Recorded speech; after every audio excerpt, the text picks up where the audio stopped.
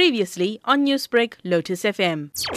We have postponed the free access week, which is originally held in September to November due to COVID-19 alert level 2 regulations, which restricts the number of persons allowed within public spaces. We will be implementing some visitor management procedures in the parks to manage the visitor volumes in line with the regulations. And this would certainly further mitigate the risk of the spread of coronavirus at this particular time. SANParks venues attract tourists from all around the globe every year, and since leisure travel has now been allowed, how would you describe accommodation attendance, especially as South Africa observes a tourism month? We do have a lot of people that are booking accommodation in our parks, but as we are within level 2, we are also required to do some visitor management processes. That in itself includes limiting the number of people that are booked at a certain camp. We will be implementing some limitations in as far as accommodation is concerned. Those that will be utilizing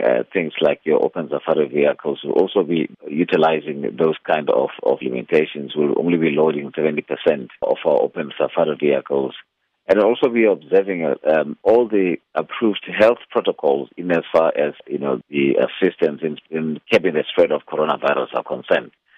That includes ensuring that all our guests have their masks on, ensuring that there are sanitizers, and also ensuring that in their rooms there are definitely, soaps and warm water that they can use to wash their hands. And areas that are frequented by guests will be cleaned regularly, to ensure that everything is in order. On an annual basis in previous years, how many people did the Open Parks Week attract? National Parks Week started in 2006, and we have seen over 550,000 people really taking advantage of the free week. So the interest is quite huge. Hence, we simply postponed and not cancel this National Parks Week campaign this year, because we still want South Africans to know their national park as is the theme for this wonderful campaign that we are doing.